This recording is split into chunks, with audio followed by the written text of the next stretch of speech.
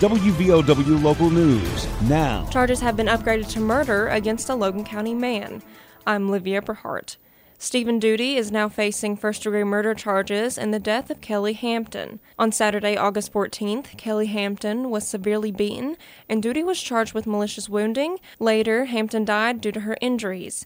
Deputies say she died from being attacked with a hammer. The charges were changed following the release of the medical examiner's report. Hampton's body was ruled a homicide, according to the examiner's report.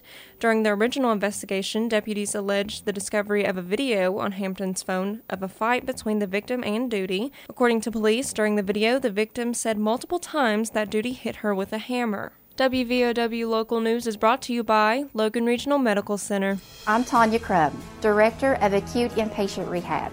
Logan Regional Medical Center, always here for you. Hi, I'm Dr. Wright, Surgical Podiatrist from Logan Regional Medical Center, always here for you. I'm Romel Mitchell, Executive Secretary. Logan Regional Medical Center, always here for you.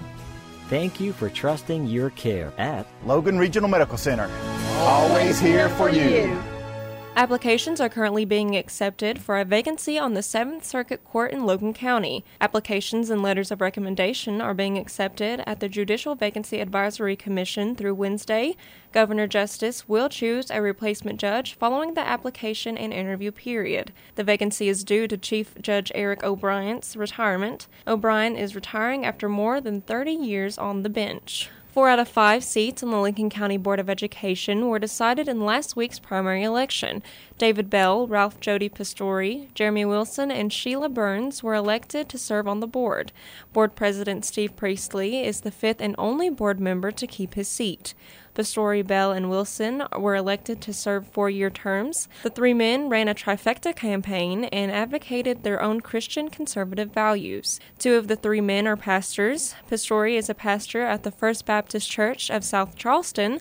Wilson is an associate youth pastor at the Lincoln Church of God in West Hamlin. Burns was elected to a 2-year term to finish an unexpired term of board member Larry Wilkerson following his death last year. The new members begin their terms of office July 1st. Coronavirus cases near 2,000, according to the latest update from the Department of Health and Human Resources. The state DHHR reported 1,305 new infections of COVID-19 Friday.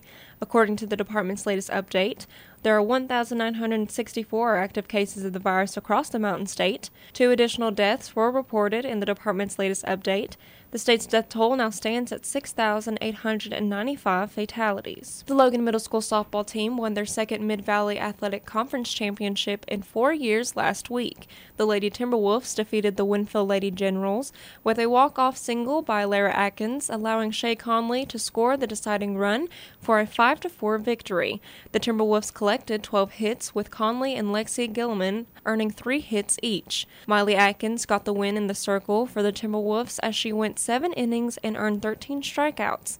The Timberwolves ended the season with a 15-1 record. Their only loss was against Winfield earlier in the season. The Logan High School Wildcats defeated the Scott Skyhawks Saturday to become the Class AA Region 4 Section 2 champions. The number 1 seed Logan defeated the number 3 seed Scott in a final score 6-4. Logan improves the season to a 22-6 and play the winner of Sissonville and Winfield tonight. Winfield defeated Sissonville Saturday 8-1.